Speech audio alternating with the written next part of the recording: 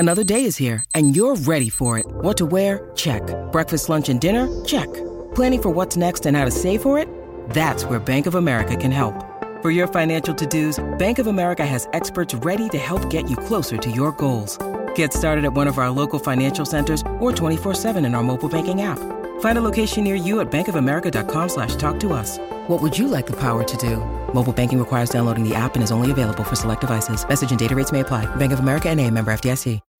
When you need mealtime inspiration, it's worth shopping Kroger, where you'll find over 30,000 mouth-watering choices that excite your inner foodie. And no matter what tasty choice you make, you'll enjoy our everyday low prices, plus extra ways to save, like digital coupons worth over $600 each week. You can also save up to $1 off per gallon at the pump with fuel points. More savings and more inspiring flavors make shopping Kroger worth it every time. Kroger, fresh for everyone. Fuel restrictions apply.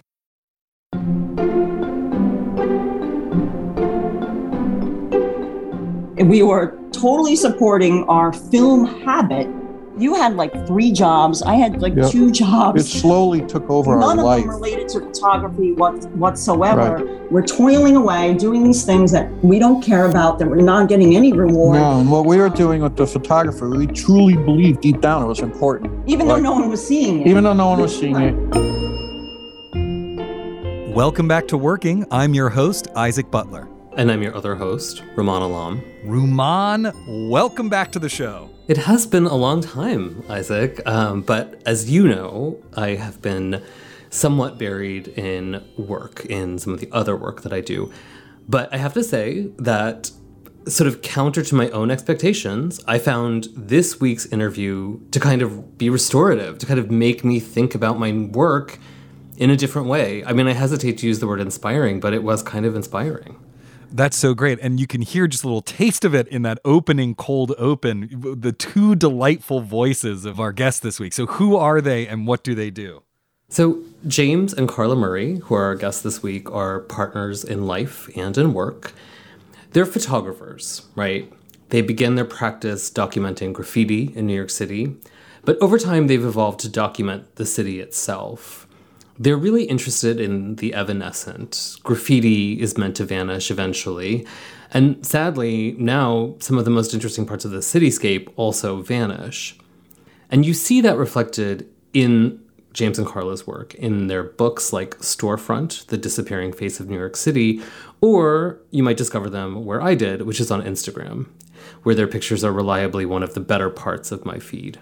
That's amazing. And our Slate Plus listeners get a little extra tidbit this week, right? Yeah, James and Carla and I talked a little bit about this New York tendency, and maybe it's not just New York, maybe all cities are like this, to romanticize the place's own past, to talk about what it was like when men wore hats and you could commute into the old Penn Station, right? How do you balance that desire for a romantic past with the reality that life is about change? Well, frankly, I think you would be a fool to not want to listen to that. So do not be a fool. Join Slate Plus. You'll get exclusive members-only content, 0 ads on any Slate podcast, bonus episodes of shows like Slow Burn and Danny Lavery's new podcast, Big Mood, Little Mood, and you'll be supporting the work we do right here on Working. It's only $1 for the first month. To sign up, go to slate.com/workingplus. Enough of the patented Isaac Butler hard sell. Let's listen in on Rumaan's conversation with James and Carla Murray.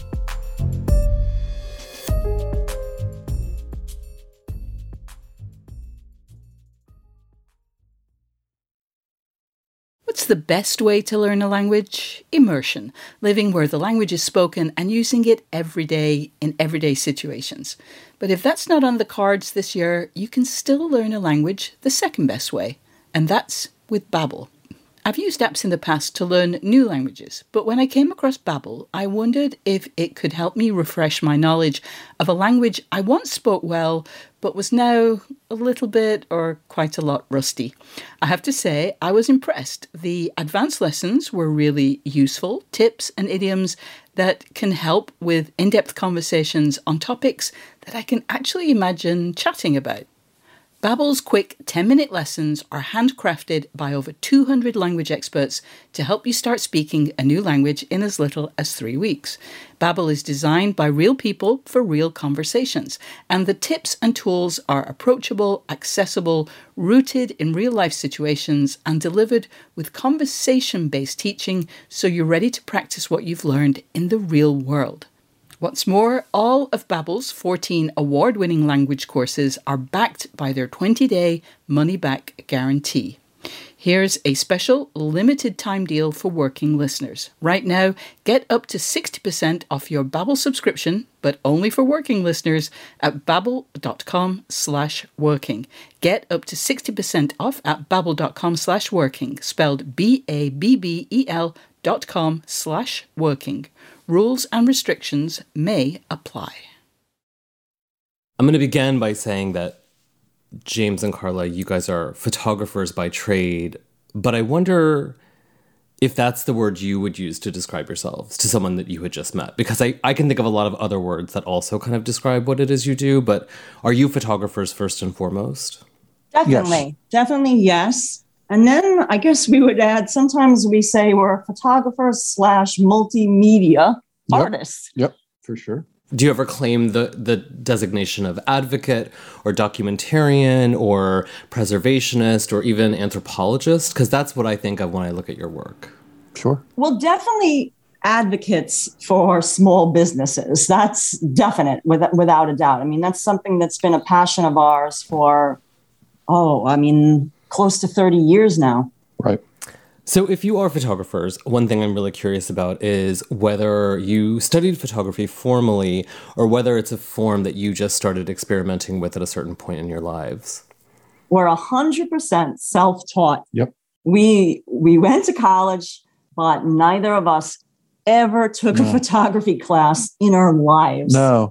Never. We kind of first discovered the capabilities of the modern camera when we were taking pictures in a subway tunnel. We went with a friend of ours who's like a subway fetishist who just loves subways, everything about him. He knows all the schedules, knows everything. And me and Carla went with him, and we had spent the time prior to this taking pictures of graffiti. Right. I don't want to get too far off track. Right. That's our background as far as that's where we really started collecting photography and using the camera daily. And interviews. But we were in the subway tunnel, and we pushed the button and the flash goes up on the camera we had at the time. And the guy that was with us, this is a film camera. This is like right. way before. Right. The guy that was with, he said, you can't use a flash down here. It's just attracting way too much attention. We might as well be, right. And then when we got home, we didn't use the flash, and we got home and everything was all blurry and orange and horrible. And I remember thinking, how does his photos do so much better? And I turned the camera and I actually looked at the top of our camera for the first time. And I remember seeing all the buttons and settings and everything. And it was like discovering a video game where you go to the next level. Like, oh, these are all things to get me to another level. And right, because we were like taking things on what we call green mode. Just green mode, like is, auto mode. Like let the camera decide. Let the camera decide. Right, like everything for you as far as like the brightness and the aperture and, And that was the first time it totally failed us. And that's when me and Carla, I remember it, started to what I would think became photographers. Right, like we actually started to explore like everything. We took every book out of the library. We actually started looking and shooting and trial by error and all this stuff. And that was the day. We were able to capture graffiti art, which was what we were documenting at the time, because we would not be going out at night. It would just be during the daytime, and the so-called green mode, auto mode, or whatever you want to call it. We're shooting a wall, essentially. We're shooting a wall that doesn't move, and it's flat, and like how, there's not letting the camera decide what it wants to focus on was a pretty easy thing because there was only a flat wall. Right. And then the lettering style of graffiti is what in talking to the graffiti artists and interviewing them and finding that this everyday art form was disappearing. The only truly modern art form was disappearing, and they had fascinating stories to tell. So while we were out shooting those, we noticed these mom and pop stores had beautiful signage with equally exciting to us at the time lettering styles. So you're describing working as photographers, shooting graffiti art in the 1990s in New York City at a time when the technology of photography was different than it is today, and really expensive. I'm wondering if you guys had a day job, if you had if this was a passion that you were indulging and investing in, or whether you were working as photographers even then. No, we were not working as photographers then. We were totally supporting our film habit because it was quite expensive. You had like 3 jobs. I had like 2 jobs. It slowly took over our life. None of them related to photography whatsoever. Right. It was just, that was like our thing. That was like our, I guess outlet, you could say our outlet for the stress of like just an addiction, trying, to survive in the city, in an expensive city to live in. We would sit home after we got a roll of film developed and dissect them and go over them and do a post-mortem on the whole thing. And we would relive the whole mission of taking the photos and everything. And it became like a way of establishing that we're here. We were going through so many rolls of film, like I kind of made like a discount plan with them, and then I'd pay in advance. Yeah, I think they just felt sorry for us. Yeah, I'd pay in advance for like how many rolls I think I was going to drop off that week, and they would give us a discount on the processing because we could develop. We always have developed our black and white film, but color we never messed with. I mean, the reason we live in the apartment we still live in is because our bathroom has no window. And we were very excited about that when we found this apartment. We knew we could make it into a dark room really, really, really easily. And we still use film today, but we have a saying that it has to be film worthy. Right. And that's because it's gotten so expensive to develop and process. I mean, all the places that were in our neighborhood are gone. I mean, there is one. I won't say they're gone. There's one, but I mean, I'm not really thrilled with the way the quality is kind of gone. The quality, to be honest, you're not going to believe this, but we send our film to Florida for a lab there. An old mom and pop. I mean, they must be like 90 years old. They never mess it up, and it's perfect. Whereas, like, I don't know, the place in Manhattan we're lucky that we have some place that we can get film developed, and a lot of people use it, a lot of photographers, but I don't know. It's just, I guess they don't have anything to compare it to, like how much better it really could be. But we know. So what you just said, which is that like contemporary photographers may rely on these sort of local, to get their film process, may go to this local shop, but they don't know how much better it might once have been. To me, that's sort of like what your photographs of New York City reveal. Because New York City, to me, is still a great place. It's an amazing place. But sometimes I look at your pictures and I think like, oh, it was maybe a better place, and that is gone now. And people who are just arriving, the college graduates who are going to arrive in June this year will never have experienced that. And they'll still love this place, but they won't know what they missed out on. Even the life you guys are describing, which is like a couple of kids out of college living in the East Village, working a couple of jobs and surviving in this expensive place. It was still expensive in the 1990s, but doing art and doing this thing you cared about, that feels harder and harder to come by to me in New York City. Oh, I totally agree. I mean, honestly, we feel so blessed, so blessed. I mean, 1999, I know the exact year, was a very big turning point in our lives as far as making a decision that maybe we should think more about photography as a career. But it didn't happen then for us because we couldn't afford to. But that's when we said, this is terrible. James and I were like 2 passing ships in our lives because we spend very little time together. The only quality time together that we had was when we weren't working, that we were doing our photography. And we said, you know what, this really sucks. Like, we're toiling away, doing these things that we don't care about, that we're not getting any reward. No, and what we were doing with the photography, we truly believed deep down it was important. Right. Even though no one was seeing it. Even though no one was seeing it.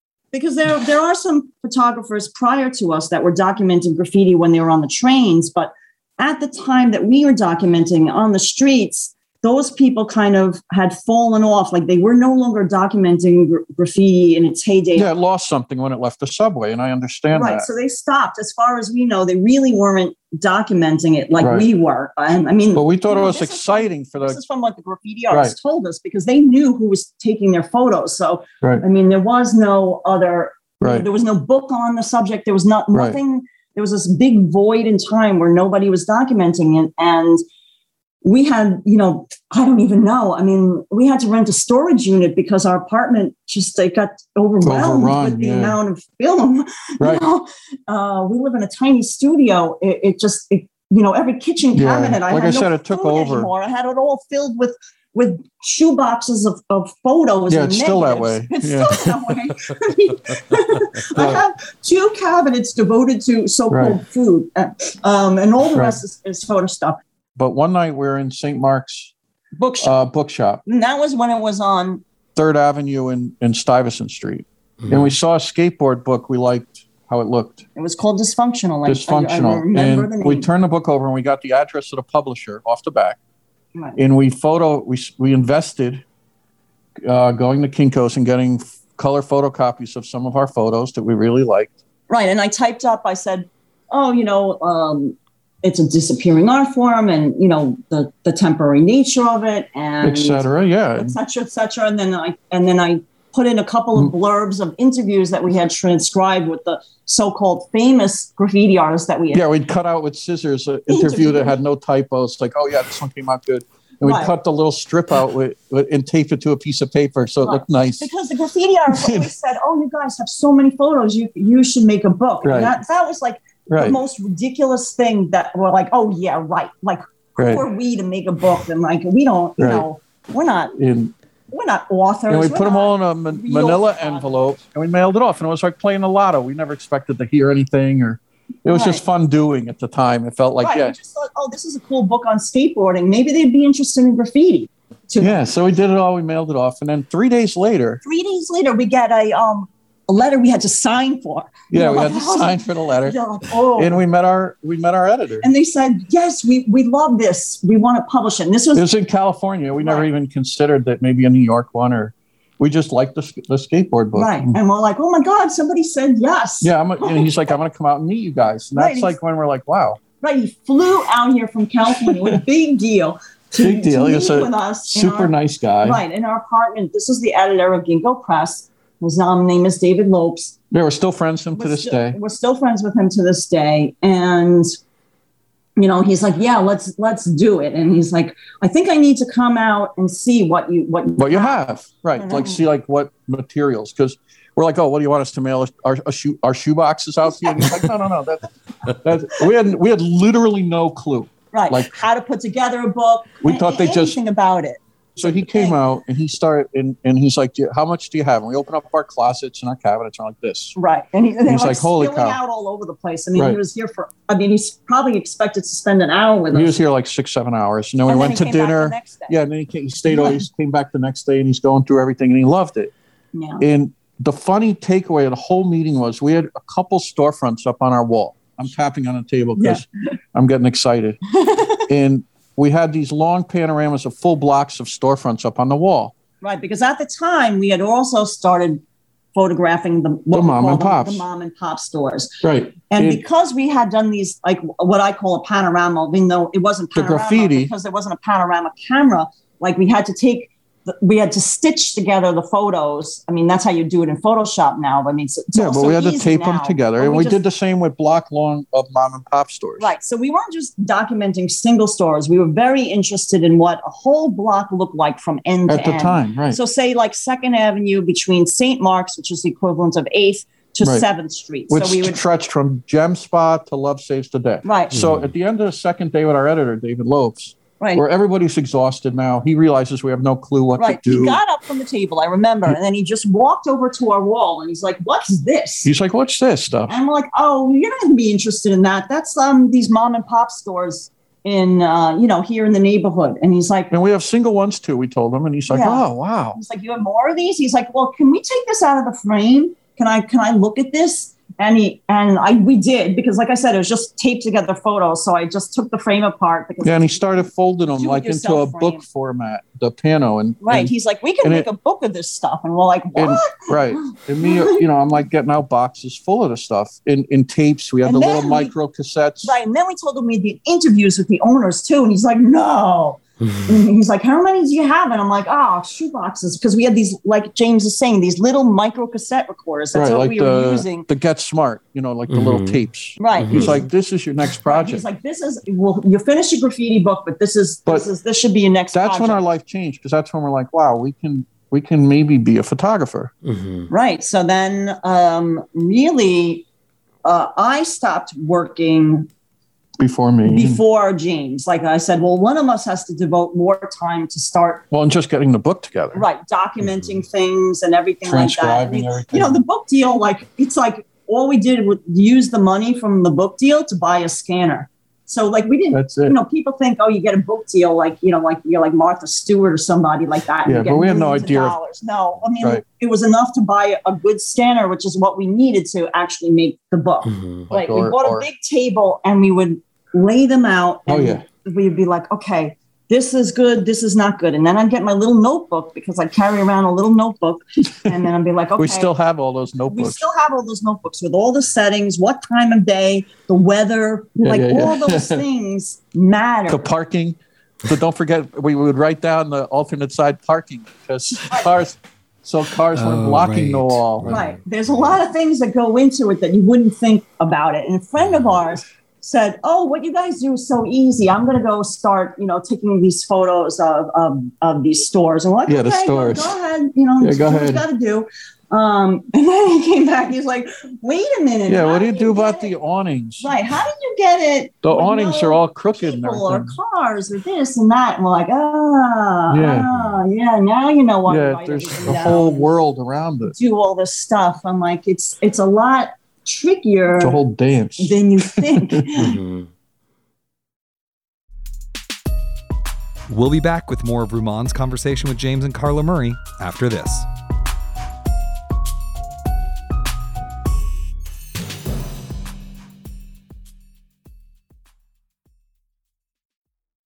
Introducing Wondersuite from Bluehost.com, the tool that makes WordPress wonderful for everyone. Website creation is hard, but now with Bluehost, you can answer a few simple questions about your business and goals, and the Wondersuite tools will automatically lay out your WordPress website or store in minutes. Seriously. From there, you can customize your design, pick your brand colors, and add blocks. No custom theme or coding required. You'll get content suggestions that you can keep or revise, and with Yoast SEO built in, we automatically help you get found in search engines. From step-by-step guidance to suggested plugins to an AI-powered help bot, our built-in tools make WordPress wonderful for everyone. Whether you're a beginner or a pro, you can join over 2 million Bluehost users. Go to bluehost.com/wondersuite. That's bluehost.com/wondersuite. One of the things we'd love to do with this show is to help solve your creative problems. Whether it's a question about getting down to work or what you can do to improve communication with collaborators, really anything at all, send it to us at working@slate.com or give us a ring at 304-933-WORK. And if you're enjoying this episode, don't forget to subscribe to Working wherever you get your podcasts.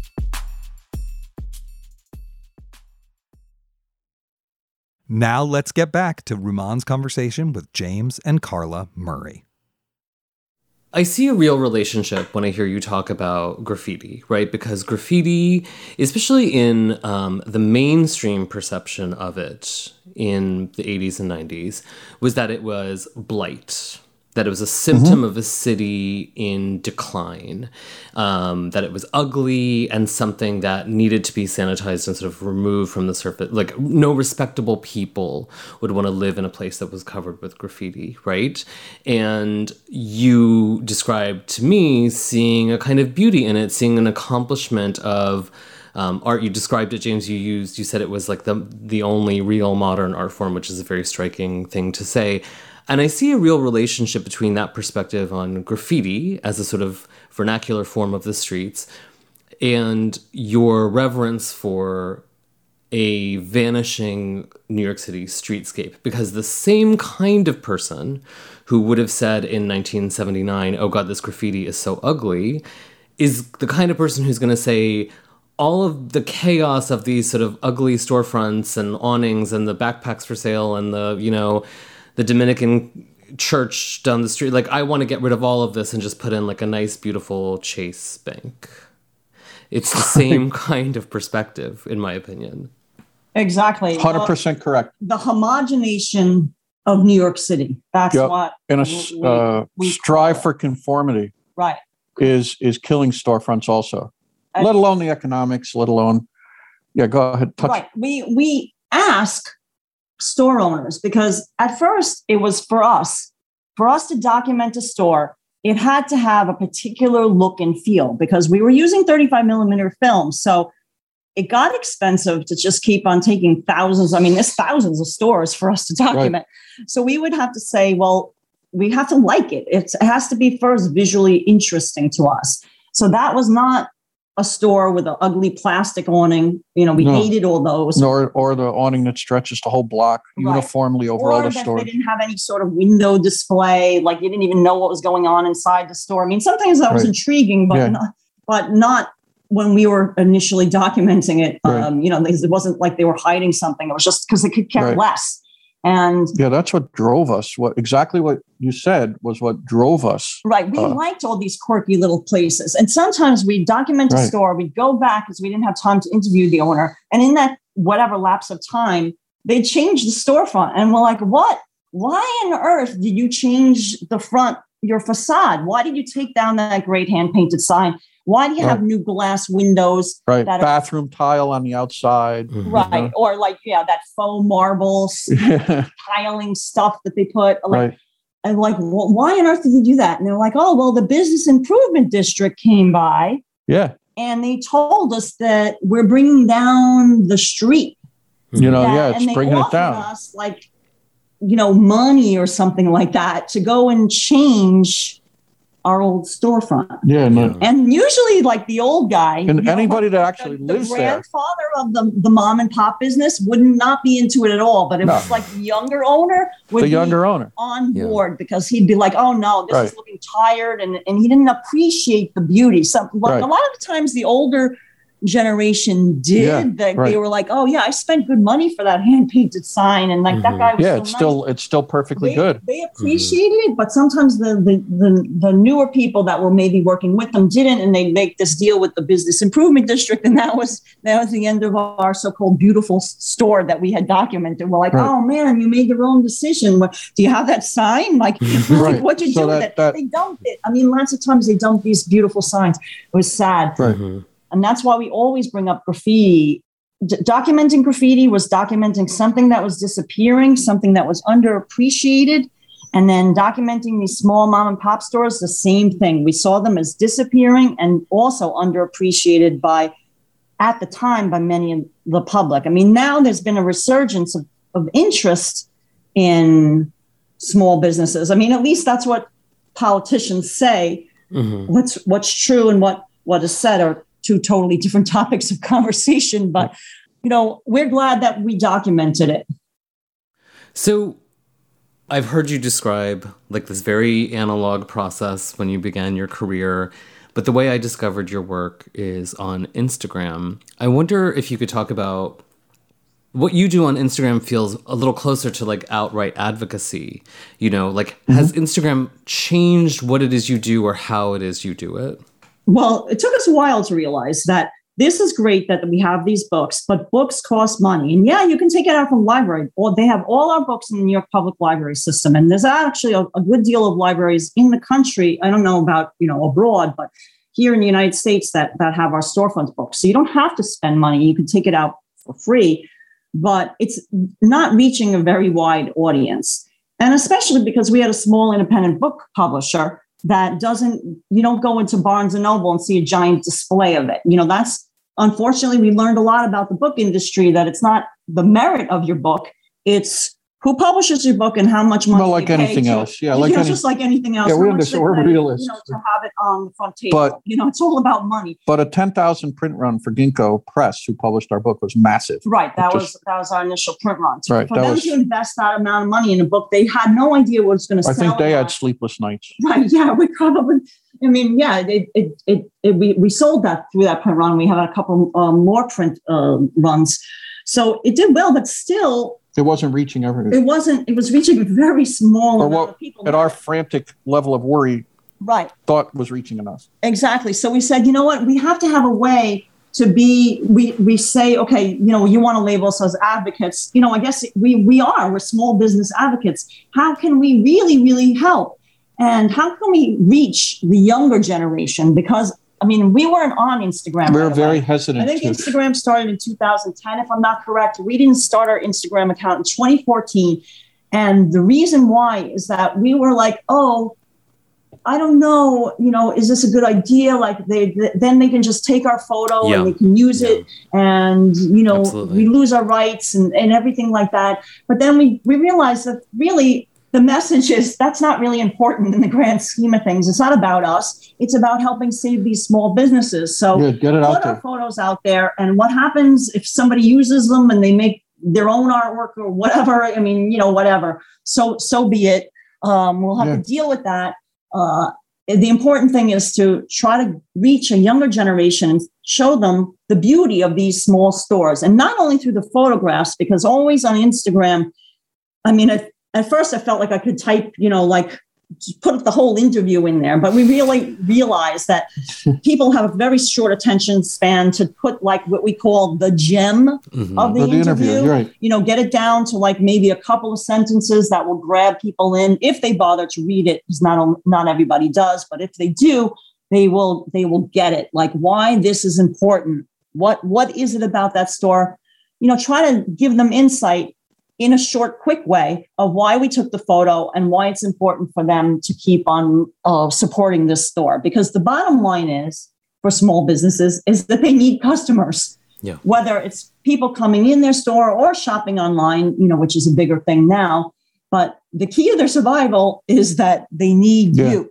So advocacy, Right. That's why we started the Instagram, and we really try to post every single day a new store and the story behind it, as I like to say, even if it's brief. So you're trying to do it every day. Are you still discovering and surprised by discovering things in this city? I know this is a big city, but you've had a couple of decades here. You've walked all over the place. Are there still things that you spot and say like, what's that? Like, I've never seen that before. Let's check that out. I can't even begin to tell you how many times it's happened, especially how exciting it still is. Because we never did this like systematically. We never said, okay, let's take out a map and put like green marker on every, every street that we've ever walked. Highlighter, yeah. Right. I wish we were systematic because I can tell you that we missed maybe small little blocks. Sometimes I can tell you 100% what's happened to us, that we got so enthralled by a particular store on one side of the street that we never even looked. We never looked around. And then we're walking down that block and we're like, we see a store, shoes for the theater. Like that just makes theater shoes. Right. And we're like, we were right here, like 5 years. Like, how do we miss this? Right. We know we were on this block because we know we had shot a store that maybe it's not even there anymore. But but we were so excited to run and get that coffee shop. Like, oh my God, we became fixated on this one thing. So yes, there's still exciting discoveries. And we love new stores. Yep. We still to this day are documenting something that just opened. I mean, it's exciting, especially during the pandemic, that places are opening. Yeah. Like, who would think, we documented 2 pizzerias just recently. Like, why on earth would you open a pizzeria in the middle of a pandemic? What do you, glutton for right. Yeah. How could you even do that? But they did. And that's so exciting to us because we don't want to see empty stores. That's the bottom line. But that said, it's getting harder to find. Right. It's hard. It's getting harder to find. I mean, because it's this real estate game where especially when it's owned by a corporation, they don't want to lower the price of the real estate, the rent for the store to make it viable for somebody. small and that's new. why, long story, we got on Instagram. Yeah, but that's why we're sharing on Instagram. We're trying to help save the ones that are still around. I mean, yes, we do put up photos of places that don't exist anymore, but that's almost like a shock and awe factor because people seem to really lament the ones that are gone. And then it's almost like, okay, if you want things to look this way again, if you want that kind of store, okay, look back. This is gone now. We can't do anything about that. We can't get that one back. Right. But maybe that will hit you in the head that. Yeah, you grab them by the lapels and shake them, and you say, "Look at this next photo. Have you ever even been in here? You're right. This one you can go to. This one. Go to this one now. Right. You can get a bagel here. You don't. You don't. You know that it will be okay. It's safe. Right. Don't wait until. Don't wait until it's too late. Right. Exactly. Right. This was such a great conversation. I love your work. I love seeing it on Instagram. I love thinking about the New York City that still exists. I'm thinking about the city that we're going to have when my children are adults. And so I thank you for that. And thank you so much for talking to me today. Thank you, guys. Okay. Bye-bye. Bye-bye.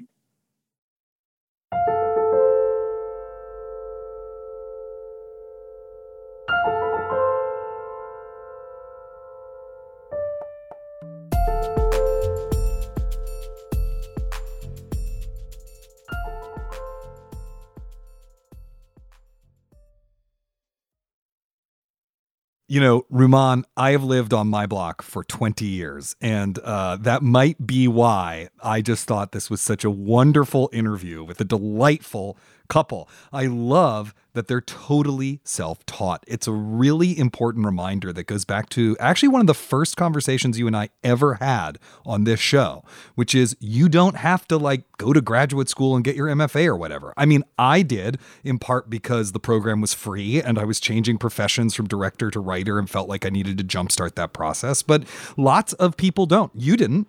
I agree. I think most education in the arts is grounded in practice. And there are two ways to practice. You can go to graduate school and devote your time to it, or you can find a way to incorporate practice into your daily life. And clearly James and Carla were able to do that by virtue of arriving in the city when it was slightly more affordable, getting a deal on an apartment, all of those things that we talked about. At the end of the day, the results they're not the same, but they're probably not dissimilar. If you put in the hours, you're going to learn, you're going to get better. Yeah, I just love that moment where they're looking at the top of the camera and noticing for the first time that there are settings on there. I mean, that's just incredible. I also love that you asked them about getting on the gram. And their answer, I think, has a lesson for all of us. You know, you have to figure out what the audience is you want to reach. And then to some extent, you have to actually go where they are instead of expecting them to come to you. And all of those calculations have real trade-offs, right? They want to reach a wide audience and inspire people to care about, the particularities of their city and small businesses and things like that. But to get to those people, they have to make their peace with actually giving away a lot of their work for free and quite possibly having it ripped off and used by people in ways they didn't intend. That is an unfortunate reality of the contemporary marketplace, right? I don't even mean the economic marketplace in terms of an ad agency stealing an image that you had made and using it for a commercial. I mean more in terms of cultural attention. Things are happening in virtual space, especially for the last 15 months or so. I don't think that it's imperative to exist on the internet, but I do think it's very clear that social media puts power into the hands of the creator that used to be vested in, magazine editors or gallerists or the people who controlled the levers of the culture. Those forces still play a big role in what audiences get to see and discover, but it's not really the same equation anymore. Yeah, totally. I was also really interested in, there's this very fine line that they walk, right? Between documenting the sort of fragile, transient, disappearing aspects of New York while trying to resist the romanticization of nostalgia. I mean, I think everyone who lives in New York mourns this sort of rosy-hued vision of the New York they first moved to. But that's not really what their project is about. How do you think they avoid that nostalgia trap? I think you're right that there's a fine balance there. But I also think you're right that their work isn't really about that. Their work isn't arguing for a return to some vanished New York. It's about celebrating the New York that still exists.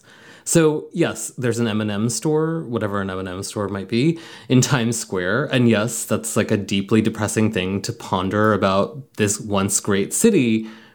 But the Groovy Greek Diner, or that place on Atlantic Avenue where you can buy essential oils and dried fruits from the Middle East, or I know that little place. Ukrainian, you know that place, it's not far from your house, that little Ukrainian place in the East Village where you can buy wooden Easter eggs, they're still there, you know? So I think what James and Carla's work is saying is go there, buy stuff, talk to these people, and marvel at the weird dynamic city that belongs to all of us. Right. And, you know, that's not to say, of course, that nostalgia is bad or that, you know, the affection we have for our neighborhood joints is somehow weird or suspect. Because, I mean, there are many small businesses that are really important to our lives. And when they go away, we kind of mourn them. And a little bird named our producer, Cameron Drews, told me that you have like a somewhat deep and profound relationship with your corner bodega.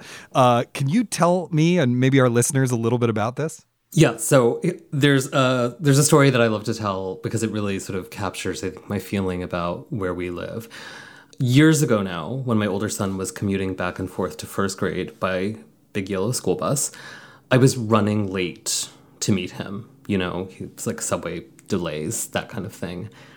He was in first grade. He didn't have a cell phone, so I couldn't text him and say, like, Daddy's running late. He's 6 years old. He couldn't even cross the street by himself. So I ended up getting off the train a stop early and like running like a lunatic down Nostrand Avenue. And I got there just as his school bus pulled up. And I realized that we needed a plan, right?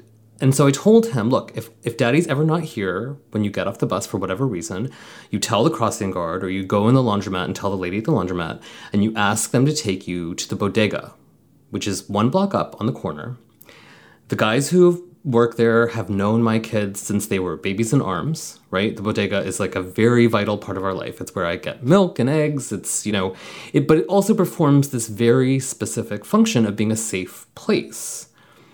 So later I mentioned this to one of the guys at the bodega. I was like, listen, I told my kid, you know, if ever I'm not there or he's locked out or whatever, he should come here. And the guy was like, oh yeah, of course. Like the kid across the street is always forgetting his house keys. And he comes in here like every day after school and he sits in the back and he eats a bag of potato chips until his parents get home.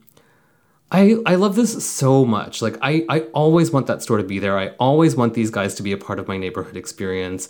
And I want everyone to acknowledge how great it is that urban life creates these kinds of relationships. You know, I would never tell my kid to go to the Rite Aid and hang out there all afternoon. Yeah, especially the Rite Aid near me where like getting anything is like trying to buy bread during the downfall of the Soviet Union. For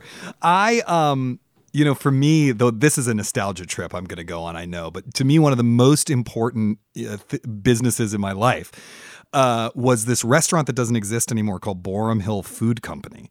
And it was a place that was open for breakfast, and it has, you know, normal tables, but it also had this huge round table that people would just sit at. And then everyone sitting there got to know each other. And then everyone who ate breakfast there got to know each other, like over the course of the last 3 years that it was open. I ate breakfast there 6 days a week. So I ate breakfast there every weekday and then one weekend with Anne. I made friends for life there. There's one couple that met there and are still together to this day. I got involved in the anti-racism think tank that I used to work for because one of the founders was like one of my friends at breakfast there. So it was really like connected me to the neighborhood in this really deep way. I mean, that was 15 years ago, and I still see the people I met there or people I know through them. In fact, I think I first met you, Rumaan, because you're a friend of a friend I made there, all over the place in a way that's completely shaped my adult life. I mean, it's really wild how big an impact these sorts of places can have. I mean, this is what Jane Jacobs was famously writing about in The Life and Death of Great American Cities, is that the city is more than just a sort of physical place. It's a physical place that enables these kinds of intimate psychic connections. And so I think when James and Carla are talking about, like, go visit this great Salvadoran grocery or go, like, poke around at this place that sells shoes for the theater, which is, like, the funniest, most specific thing I've ever heard. What they're really talking about is remind yourself that you are a part of this city also, and that these relationships really, as you're saying, like, you don't actually know where they will take you. You don't know if, like, someday the Mexican guy whose last name you don't even know down the corner at the bodega might actually step in and, like, really help your family out by picking up your kid at the bus stop. That's no small thing. That's no small thing. And that is, like, such a beautiful aspect of urban life. And I want people to acknowledge it while it still exists. Yeah, totally. And, this is reflected for me in a kind of, I don't know, like a weird psychic phenomena that I've been trying to wrap my brain around for some time. What feels like a real paradox of our age is that thanks to things like, streaming services, stuff like that, we have an overwhelming ability to differentiate and individuate ourselves if we wanted to. And yet, sometimes I feel like when you're looking at the world, like everything feels homogenous and prefabricated. It's not only the blocks on which we live, which are like, oh, bank, real estate office, bank, real estate office. Our souls, our taste, our political opinions. It just feels like something is like smoothed everything out with a trowel. And that's really bad if you're working creatively, right? And so I have to ask you, do you have habits of mind or creative habits to protect your sort of interior small businesses, the theater shoes of the mind? Is that a thing that you work to do? This is such a philosophical question, Isaac.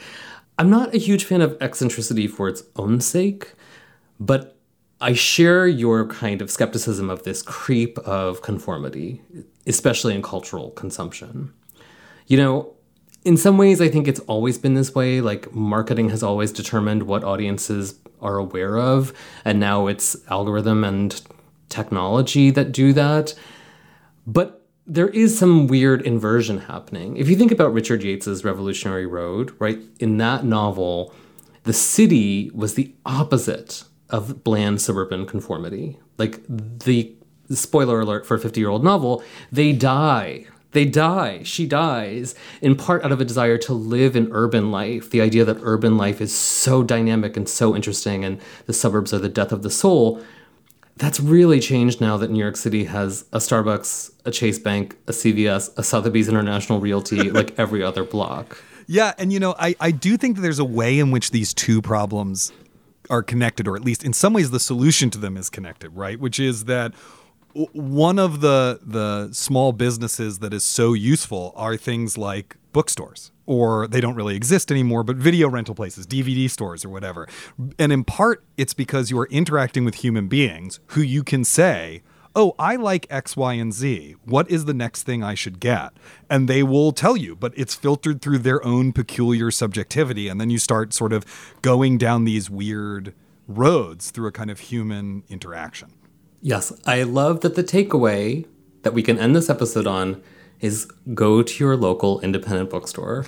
Absolutely. It's a great takeaway. Study the wall of staff recommendations. Find the bookseller with whom you think you share a perspective, and you can actually talk to them. You can sort of buttonhole them and be like, hey, did you like this book? Tell me the truth. And that is so wonderful, and that is just a great aspect of life in New York.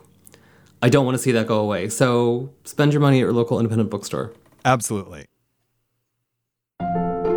We hope you've enjoyed this week's show. If you have, remember to subscribe wherever you get your podcasts. Then you'll never miss an episode. And yes, it is time for one final Slate Plus pitch. Slate Plus members get benefits like 0 ads on any Slate podcast, bonus episodes of shows like Slow Burn and Danny Lavery's new show, Big Mood, Little Mood. But I also hope maybe you'd just like to support the work we do here on Working.